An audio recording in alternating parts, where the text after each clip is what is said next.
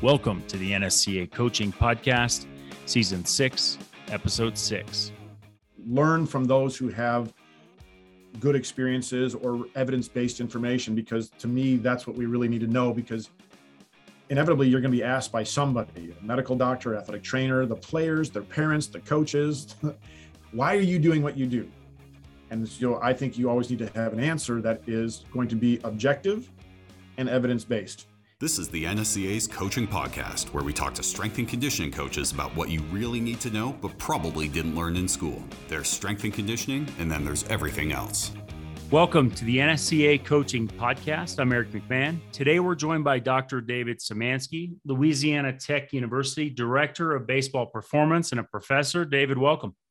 Thank you very much. I'm very happy to be here today. Yeah, excited to talk with you on the podcast today. I know we've connected a few times at the conferences over the years, and something I get excited about, talking about baseball, an area you've really focused a lot on in your career, and just want to kick things off by giving you a chance to talk about your current role at LA Tech. Well, first and foremost, I am the department chair who has been here for 17 years. And over the last 4, that's my role, our current role. As you said, I am also a professor. So I am involved with teaching courses at the undergraduate and graduate level, and then doing research in the area of exercise physiology and biomechanics. And as you did say, my area of expertise really has been baseball. For those who may not know, I was a college baseball player with hopes of being a professional baseball player. Ultimately, that didn't happen for me. I then became a college baseball coach for 4 years at a school in Texas. And then I went on to get my PhD and then started volunteer coaching at that university. And over the course of that time, finished my PhD, but also was hired to be the exercise physiologist of that baseball program under the former head coach there, Mr. Steve Renfro. And that kind of started that whole area. And then I will say, unfortunately, we got fired in 2004 after we went 12-18 in the SEC. And then I went to work as a director of a training facility for a while in Tulsa, Oklahoma for 1 year. But about 5 or 6 months into that, I knew that that wasn't actually the place that I needed to be professionally. And that's when I applied to various schools, and Louisiana Tech was one of them. Now, over the course of that time, not only being an assistant professor and associate and then full professor, but I worked with a former coach here, Wade Simino, who was the head baseball coach for a number of years. And I worked with Wade for about 9 years. And initially I was just observing and helping where I could. Then eventually they asked me to be their volunteer assistant while being an assistant professor. And I gladly accepted it. And then I was involved with their strength training and conditioning, and then also coaching at the time. And then as my responsibilities as a professor got more and more demanding, then I couldn't be the volunteer coach. And I was then doing all the strength and conditioning. And so after Wade was let go in, I think, 2012 or 13 or so, I wasn't doing that any longer. And I have 2 boys. One is now a senior in high school. One's a junior in high school. They both play baseball. I was able to coach them probably from the time they were 7 until they got into high school. And then the new coaching staff came in the last 5 years, Coach Lane Burrows, and he is still here. And I work now with him and the coaching staff, Mitch Gaspar and Cooper Fouts and Matt Miller, I'm sorry. And then 2 years ago, they asked me if I could do some more. And so we ended up doing not only the strength training and conditioning, but we were doing now the sports science. So that leads me now into the role where I'm the director of baseball performance here. And myself, my wife, one of our graduate students currently here, Pablo Ortiz, works with me, and we train the athletes, and then we do all the research. And then I have a number of undergraduate students and graduate students that help us with all the data collection that we do for primarily our pitching staff. And so we have some very nice labs, and I can talk about that in detail if you'd like, or ask questions about it. But that's where we have been now. So this is my second full year in that capacity of being the director of baseball performance. And I think we've done a lot of really nice baseball research that we have written some abstracts. We're in the process of writing articles, and those hopefully will be coming out in the next year or 2. And it should help contribute to those who like to train baseball athletes and how they can utilize that research to maybe help them train their players as best as we can for what we know at this time. It's really cool following your social media, some of the posts you've had recently with your baseball performance lab and just the research projects that you have going on. It's pretty unique that you have a academic program that focuses on a sport as much as you have with baseball. Share a little bit about the curriculum that you have across your department, how grad students are involved, and just strength and conditioning curriculum in general, and in the professionals that you're putting out into the field. Okay. So at the graduate level, we have a Master's of Science in Kinesiology, and then there's 2 concentrations. One of them is sport performance, and that's the one that really is my area of expertise. And the other is sport and exercise psychology. So in the sport performance world, we have a number of different labs. Collectively, we call them the human performance laboratories, but we have an applied physiology lab. We have a sport and movement science lab. And in those 2 spaces, we do things such as VO2 max testing, Biodex testing that looks at the isokinetic strength and torque and power output that athletes have, particularly for the throwing athlete, for me. And so we're doing things such as internal and external rotation at 90 degrees. We're doing a diagonal adduction, abduction, which mimics the throwing arm action to a certain degree. We're doing a flexion and extension of the wrist. We're doing a pronation and supination of the forearm. And we're doing a bicep curl or elbow flexion extension. So we're looking at the shoulder and the elbow because those are 2 very important areas for the overhead throwing athlete. And then we have most recently worked with some other companies where you actually can put a dynamometer now on your wrist. And as opposed to spending, say, 15 minutes per exercise on an isokinetic device, which can be for some and maybe even many to be very impractical at times because it does take a considerable amount of time if you have 20 or more baseball pitchers. But that particular device takes 6 minutes. And so now you can do that before they pitch and after they pitch. And now we're running some statistics on all of that because that was a recent study that we did to look at the isokinetic device compared to the isometric device that is a dynamometer on the wrist. And I will be presenting that information at the NSCA's national conference in 2022 in New Orleans. So that'll be something I think will be of interest to people because they want to know whether or not I think this device works and how effective is it, and is it worth their time or money or effort to maybe purchase it. And I think if it can make it simpler, it definitely can be really nice. It's unique to have a place that really bridges the gap, as we say at the NSCA. You do the research and you're also working with high-level athletes. And, I want to ask, I think this is a perfect time to ask, what are the emerging areas that you see around working with overhead throwing athletes, specifically related to sports science, some of the biomechanics and data analysis trends that are out there? Well, one of the things I'll say about technology today, it's becoming less and less expensive, which is really nice. And it's really highly validated and reliable because other groups like ourselves and others are doing the research that demonstrates that. So it gives other individuals who are coaching, or whether it's the sport of baseball or in the strength and conditioning world, it gives them an opportunity to actually assess their athletes, I think, in a quick and effective manner. And now they can make decisions on what they're going to do. So for example, if our baseball pitchers happen to be weak, externally rotated in this 90-90 position, well, then there are some exercises that we could recommend that they do specific to them, as opposed to just doing a blanketed program that might really address all those different areas for the throwing shoulder. But this one might allow us to give a little bit more specific information to that individual and make it more individualized than ever before.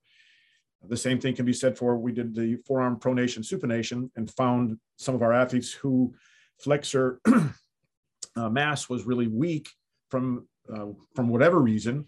Now, all of a sudden, we can do some other exercises. So, for example, just today, I actually put on this 4-pound bat. It has a name, and I won't mention it, but it's a rubber bat that's flexible and it bends.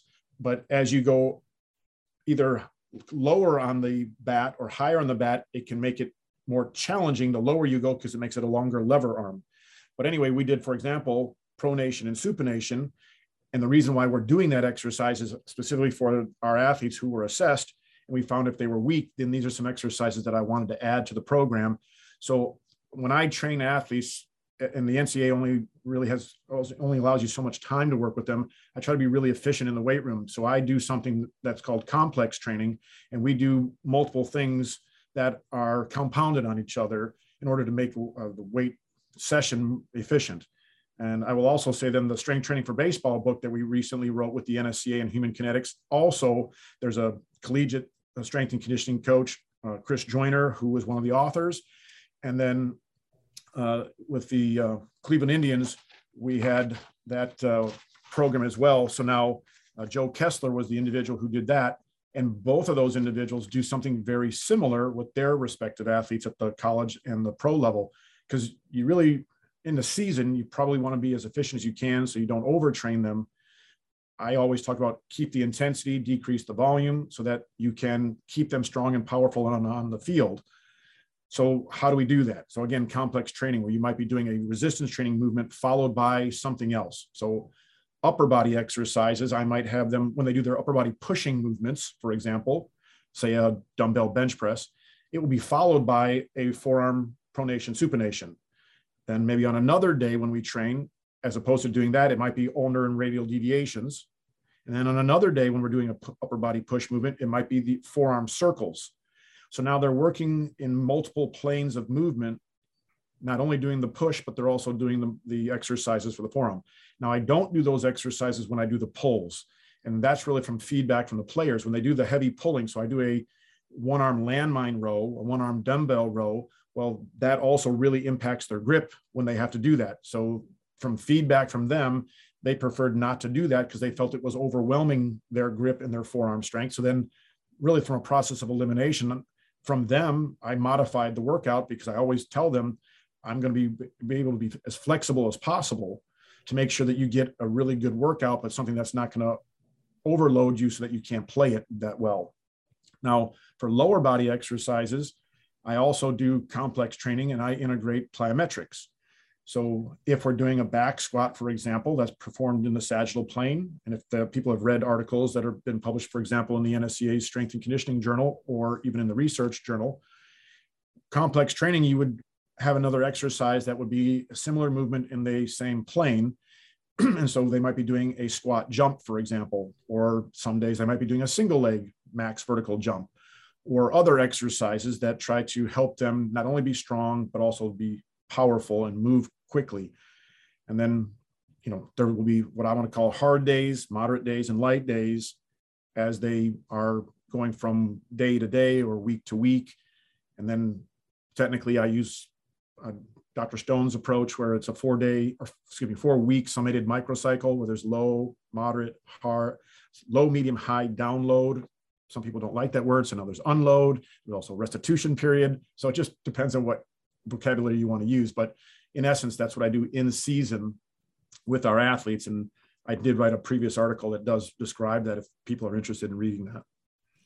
Yeah, David, I really appreciate your depth on that answer. And I think one thing that's coming through is no matter what the research says, the value of being efficient and working with your athletes speaks to the complex training you're talking about. I've actually got the same feedback from players at the professional level to your grip example of, with excessive pulling exercises paired with grip strength and just the fatigue aspect. And I think, your example of using that player feedback to influence training, that's obviously very relevant today in terms of how we're interacting and connecting with athletes. I want to ask you, kind of about the state of where we're at with baseball training. I think there's always been this perception that certain exercises are just not safe for overhead throwing athletes. Some of that, that comes from a lot of different sources and a lot of different reasons. There's a lot of history there. Are we in a better place with that, would you say? Or, what's the current state of that? Well, for me, I'm still going to rely on personal experience, player experience, research, and medical staff for sure. What I do know is that the action of throwing will always put trauma on the shoulder and the elbow or the throwing arm. So no matter who we are in the strength and conditioning world, we need to consider that first. So if you do have an athlete who has a shoulder issue or an elbow issue, then I'm going to select an exercise that will be less risky and just as beneficial. So now I now have created what I call a Cheesecake Factory menu of exercises. So you can't do this exercise, and let's do this one. You don't like that one, then let's do this one. So it gives them a choice on a day. So today is Friday. We lifted yesterday because we have a weekend series, Friday, Saturday, Sunday, and they lifted yesterday. So yesterday was a light day compared to Monday, which was the off day from the previous weekend. And so Monday was the hard day relative to the intensity for that week within the four-week summated microcycle. And then the Thursday would be the light day. So for me, light days, I usually go 15% less than whatever the hard day was. A moderate day, I go 10% less. You can also manipulate that by keeping the same intensity, but decreasing your repetitions. Again, I tell students in my classes, and I actually taught us my theory and methodology of resistance training is a class that I actually teach here at Louisiana Tech in our graduate program. And I then expose them to the NSCA's methodology from the Essentials textbook. I expose them to Dr. Mike Stone's book with his wife, Meg, and Bill Sands. I teach them the tier system from Joe Kinn. I teach them Tudor Bompa's approach. And then they learn how to periodize programs according to those individuals. And then ultimately at the end of that class, I give them a final exam and I ask them to design a program specifically to every single one of those individuals, but they have to do it a way that I'm telling them, like off-season, preseason, in-season. Here's who you must use, and then you must use their philosophy and implement it, and then make this whole periodized program work together, hopefully as seamlessly as they can. And they have 3 hours and 45 minutes to do that. So it is challenging for sure to do such a thing, but as they've learned these things these theories or methodologies over the course of a quarter, because that's what we're on, and they practiced this before in the same format that the final is in, then for me, when they walk away from the class, they have now multiple approaches that could help them when they become professionals in the field. And then I always tell them, know who your athletes are. What are your facilities? What are your equipment? How much time do you have? Are you in the off season, preseason, and in season? What are your injuries? What are your sport coaches may influence what you do or ask you to do some things? And then you have to put it all together and make it work. And I also tell them what I present to you is not everything by any stretch of the imagination. There's plenty of more information that's out there. So then I also make them or I have them read articles from primarily the Strength and Conditioning Journal or the Research Journal. And so they might learn about clustering. So ascending clusters or descending clusters or things of that nature. If they were going to do such exercises, that might be the Olympic style lifts. But then to get back to maybe kind of the question about where are we going? So back to the arm issue. Well, you may not want to do overhead actions because when you do that, the head of the humerus will be pushed into the glenoid fossa or the shoulder capsule. And if somebody does have a shoulder issue, then to me, that's not a wise exercise to choose for that individual. However, I've done multiple studies with high school athletes who are young, not as physically mature, haven't had as much throwing experience over the course of a lifetime. I do talk about chronological age and biological age because you might have a 15, 16, or 17-year-old young person, and that's their chronological age.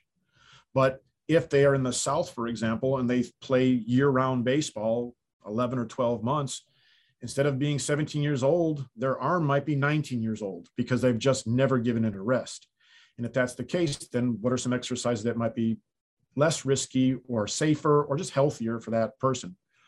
Now, I grew up in the North, and when I grew up there, we didn't have indoor facilities, and we certainly weren't playing year round. And there was a football, soccer season, a basketball season, and we'll say spring baseball and track. And that's how I grew up. So I was never throwing all the time. However, I don't live in the North anymore. I live in the South. And so our kids can play quite often. And I try to be very mindful of that for my own children. So whether it was travel ball or local ball or whatever it was, there was time always taken off. I always try to teach them resistance training that was age appropriate, and then how to progress it so that hopefully they get strong and powerful and can ultimately play the game well. So for me, then you could do, dumbbell bench pressing with a neutral grip, for example. You could do incline dumbbell bench pressing. You could do alternated. I now, because I didn't have them years ago, but I have them now, landmine devices. So I'm doing half kneeling landmine press. I'm doing a standing and a staggered stance landmine press as it progresses. And then ultimately I am getting to a landmine row 2 press. And that happens over the course of 16 weeks, for example, as they are progressing through these various exercises over the off season. And so I will say personally, though, I don't have our athletes military press or overhead press, but if you're pressing at a 45-degree angle, I don't think it's a whole lot different per se in terms of the musculature involved, but it's certainly not going above the head where that head of the humerus is really driving down into that glenoid fossa. With the Olympic lifting potential conversations that are out there, I think you have to decide what you think is going to be most appropriate for the athletes you train. I always tell students and our athletes, there's nothing wrong with Olympic lifting whatsoever. I just think you have to be mindful of the wrist, the elbow, and the shoulder, for example. So if athletes aren't very flexible and they're not very mobile, then you're going to have to teach them things that you think are most appropriate that eventually progresses them to where you want to go. Dr. Tim Sokamil has written some nice articles that relate to modifications of Olympic style lifting for the baseball athlete. So you could, for example, go from a hang clean position if you wanted to. You could do a mid-thigh clean pull, and you could do a high pull.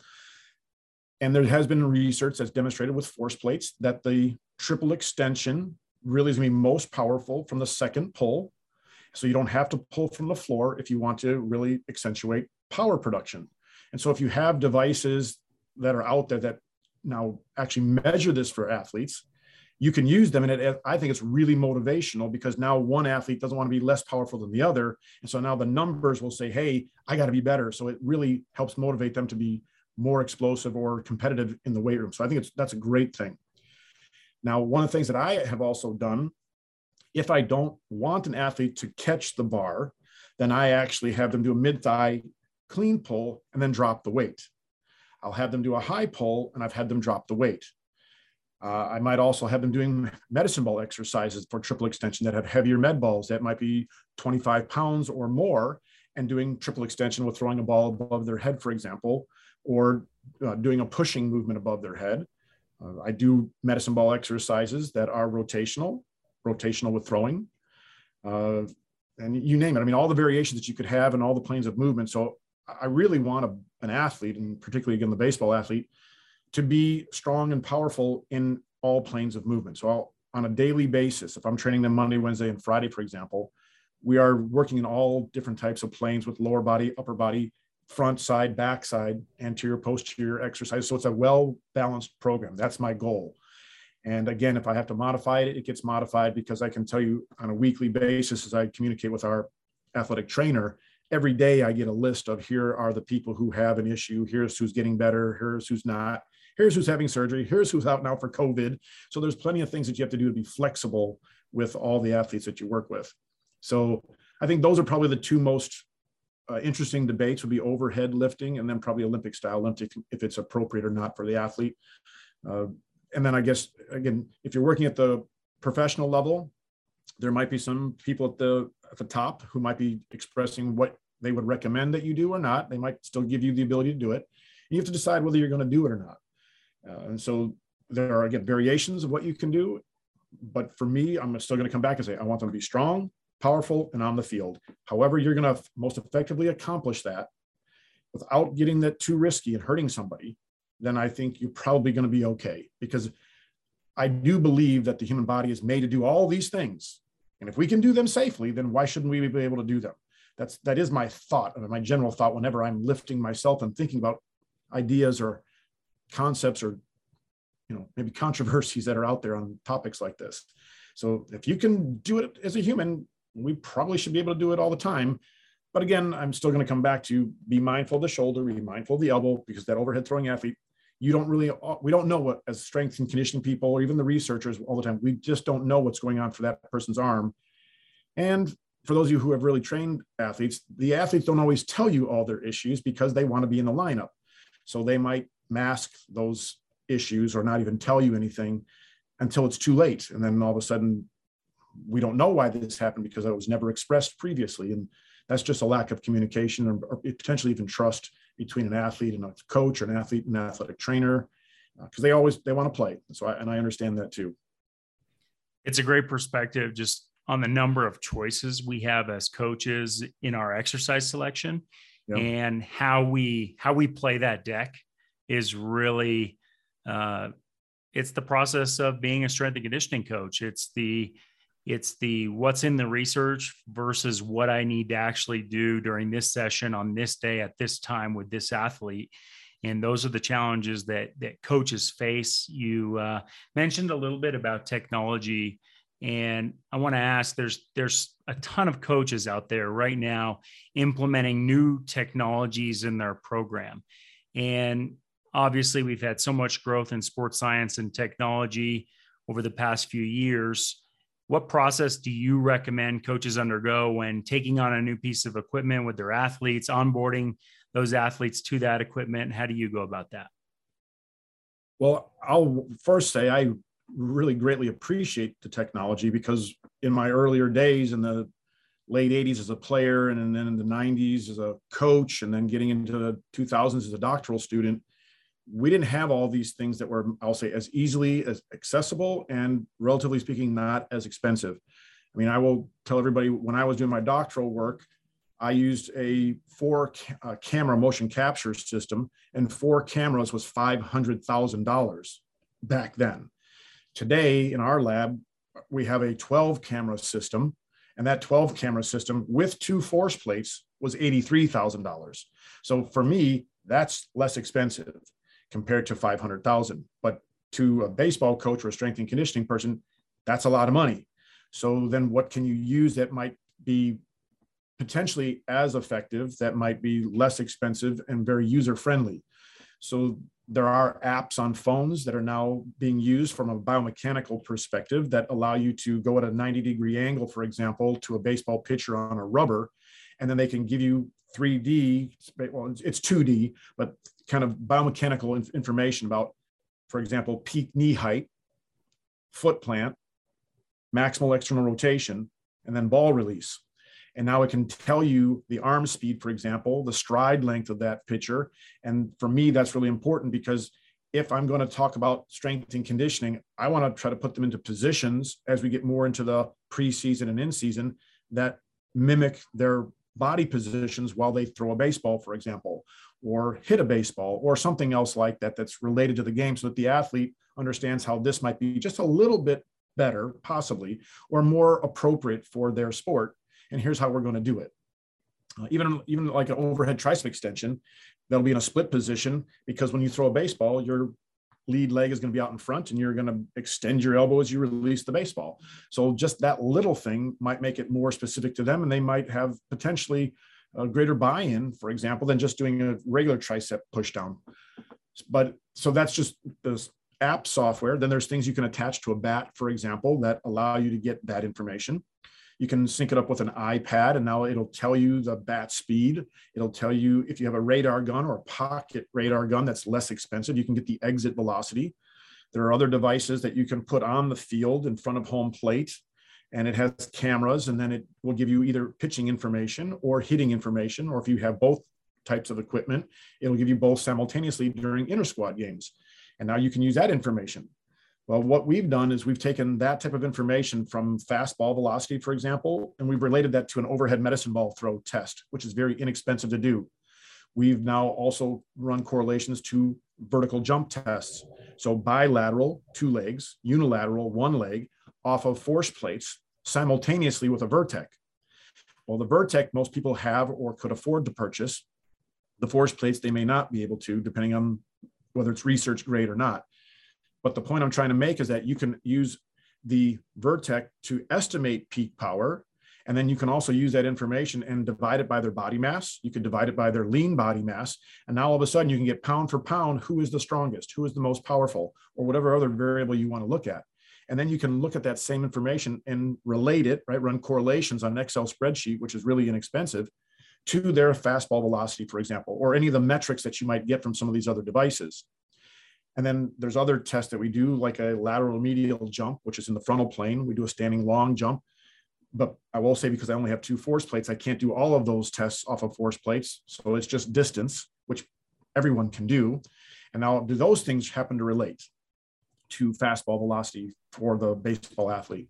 There has been a previous research study in 2012 that actually indicated that that would be the greatest predictor of fastball velocity for throwing velocity, because that particular study looked at pitchers and position players in that same study, where I now have replicated, I believe, that study for our baseball pitchers only. And we don't see that same correlation, meaning that that lateral medial jump will predict the greatest fastball velocity. What we've actually found is that overhead medicine ball throw with a radar gun, that is the one who's predicted. I mean, every year that, now the last 3 years that I've done it, that's the one that keeps doing it. And it's a really simple test.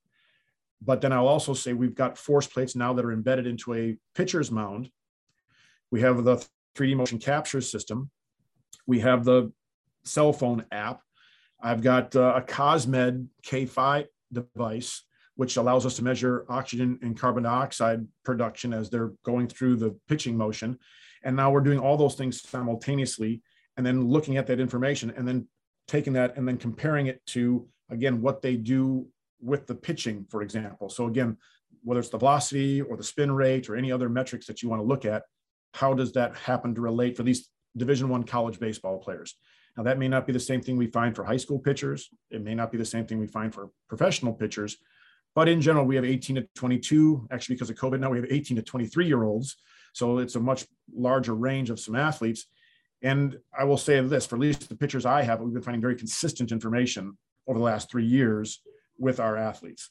And so now that allows me to select exercises in the weight room that I think might be more appropriate for that particular athlete. And this is what, and then so I tell them this is why we do it. So here's how strong you are, or here's how weak you are. Now, these are the exercises I think you should do to help you get stronger and more powerful. And so if you have the ability, it would be really nice to design a program for each individual on the team if you have the luxury of doing that. But that's not always the case, and I'm well aware of that.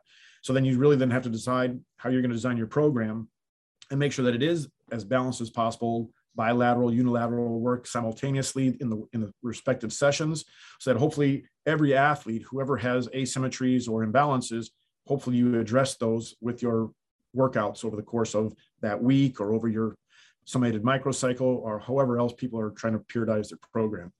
So it's a lot of intricate stuff, I think, that because you can make it really simple, or you can get really complex with all this stuff and decide how you're going to best approach it. From what it sounds like, your students get a really engaged sports science experience at Louisiana Tech. And I want to ask you, there's a lot of students and aspiring coaches and professionals out there that are in that looking for grad school program stage or early in their career, and they might be considering PhD programs. What advice do you have for those students and aspiring professionals just in navigating that early path to get into sports science, with all the different types of exercise science programs that are out there? So I would say, first and foremost, education will always help you. So the more educated you can get, whether that's formally through universities or whether you're going to do your own continuing education, learn from those who have good experiences or evidence-based information, because to me, that's what we really need to know, because inevitably you're going to be asked by somebody, a medical doctor, athletic trainer, the players, their parents, the coaches, why are you doing what you do? And so I think you always need to have an answer that is going to be objective and evidence-based. If you have that, then you can feel comfortable, I think, and confident with what you're doing with the athletes.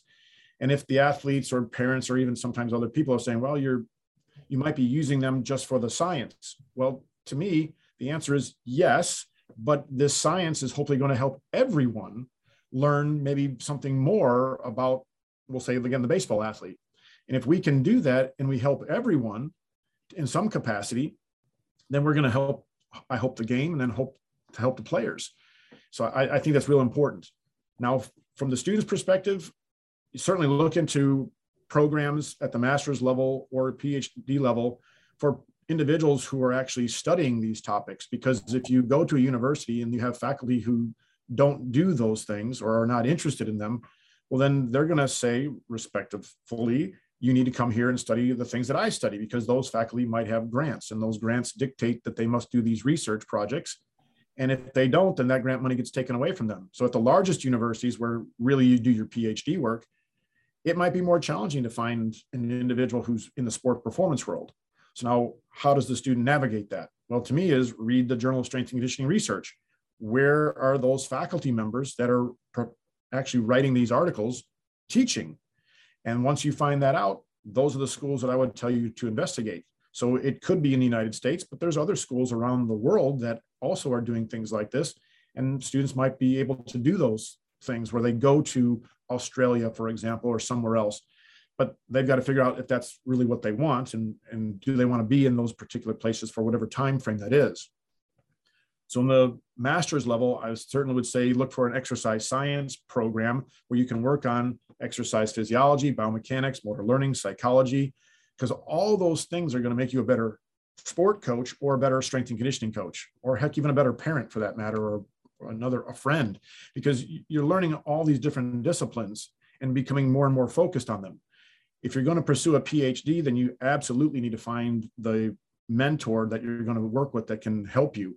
And then you got to decide, what am I going to get my PhD in? So mine is in exercise physiology, but I can't tell you how much biomechanics stuff I do, and motor learning stuff that I do, and sports psychology as a strength and conditioning person, and learning how to effectively communicate with people. So you really learn as much as you can as it relates to maybe the area that you want to be an expert in. So I don't ever think people should have blinders on and be very narrow-minded. I think they need to be as open-minded about where they could potentially go, and then who might be that mentor that's going to be willing to work with you. My particular mentor was a gentleman, Dr. David Pascoe, who's an expert in thermography. So that's heat and cold. Well, when I went and talked to him about what I wanted to do long ago, and this was like in 1995 or so, when I went to visit the university, he told me nobody's doing baseball science. So why do you want to do that? And then my response to him was, that's exactly why I want to do it, because no one's doing it. And maybe I can be one of the guys who starts this or continues it, because Dr. Coop Durin is, in my opinion, he's the godfather of overweighted, underweighted implement training for the sport of baseball, which, by the way, then if you're not familiar with him, you should. And then he got his stuff from Russian track and field. So discus, the hammer throw, the javelin, they were using overweighted, underweighted implements to help them throw those implements farther. And so he's like, well, if that works for them, could it work for baseball? And it did. He did research in the 80s and the 90s. And then I'll say, fortunately, I got to meet him in 1996 in Atlanta at one of the NSCA conferences, because he was speaking that year. And so I got to hear him talk. But then afterwards, what did I do? I followed him to wherever he was going to go. And then I tried to sit down with him and talk with him. And ultimately we did. And then we developed a relationship. And then I will say proudly, I was able to write some articles with him that are in the NSCA, whether it's the Strength and Conditioning Journal or the Research Journal. And for me, that's one of the most enriching things that I've done professionally with somebody as a collaboration. And then now I try to reach out to other people to do something similar, because I always think we can learn from others, and we can also put more heads together and maybe come up with something that might be better, more thorough, or whatever else you want to call it. So that's important. So, for me at Louisiana Tech, we don't currently have a PhD program. So if someone comes here, then we're going to, if they want to be in the sport performance world, then we might send them to someplace else where we know faculty who might be doing something like this. And there are universities and professors that are out there that are doing sport performance things. You just got to know who they are, where they are, and then see if they have openings for either master's levels work or doctoral work, and then get immersed in it. That's the thing I always say. Do as much as you can. I usually say be Jim Carrey and yes man, say yes to everything to see what you can learn. And then ultimately you'll find out what are the things that you maybe don't want to do and what are the things that you want to do. And then take it to whatever level you need to take it to or you want to. I mean, in the professional baseball world now, for those who are listening don't know this, there are more high performance directors being hired by Major League Baseball teams than ever before in history. There have been individuals who've come from overseas for those jobs. There's been people within the United States. There's both men and women now doing these jobs. And then there's all the people underneath them who are also working from the sports science world. And now they try to collaborate, and various teams are trying to have as strong a staff as they can to help support the head coach, the baseball players, and then the organization to try to win championships. And if they can accomplish those things and have healthy, strong, powerful players, and they are successful, then that's a wonderful recipe for success. So definitely look at those programs and see what's going on. I mentioned this to some people earlier that I never have been on social media, and it was probably for many reasons, but most recently I have, whether it's LinkedIn or Facebook or Instagram. And I put a lot of the things that we've done this past year, and it's caught up a lot of attention. And so I now have people from the United States that are baseball specific, but other professors and people in the industry, manufacturers of products that they know, hey, you're testing this stuff. Would you be interested in buying our stuff? And I was like, well, I'm interested in testing your stuff, but I don't have the economic means to buy all these things. So I'd be happy to do some research if you're interested. So that could be either sponsored research or partnerships. And then we can see whether the product that you are producing is effective. Does it do what you theorize or think it does? And if it does, fantastic. But also, if it doesn't, I'm still going to report that, because maybe earlier in my career, I used to call myself like the Consumer Reports of baseball gadgets. So I would do this research and determine whether or not they were effective for the way which we did it. And if it wasn't, then I was going to publish it or talk about it at an NSCA sport specific conference. And now it's the coaches conference, and just say, hey, this is what it's doing. And I would like to think a lot of people heard those things, and then that made more and more people want to do this. In today's world right now, there's probably more sports performance research people than ever before. And I think it's going to continue to grow. We have a lot of young people that want to do these things, and they're trying to navigate what they're going to do. And then I will say, maybe lastly on this point, the jobs that are currently today were not in existence 10 years ago, many of them. So where are we going to go in 10 years? I don't really know, but probably the technology is going to drive it, and then competition is going to drive it. And then it'll still come down to what does effectively demonstrate that it works. And that, again, is from the research. And so is it valid? Is it reliable? And can we repeat this over and over again with whomever we're working with? And to me, that's the excitement of it. Because I will also say that I've thought of myself at times, because I give movie analogies all the time, as the Indiana Jones of baseball research. So Dr. Durin started it. So he's the godfather. So there's Godfather 1, 2, and 3, right? And so now I'm Indiana Jones, and I was looking for the holy grail of life. I was looking for the answers, the truth that might help baseball players. And then that keeps me going. And so I'm 55 years of age. I have 2 jobs. I get up at 4:30 in the morning. I don't go home until about 8 o'clock at night.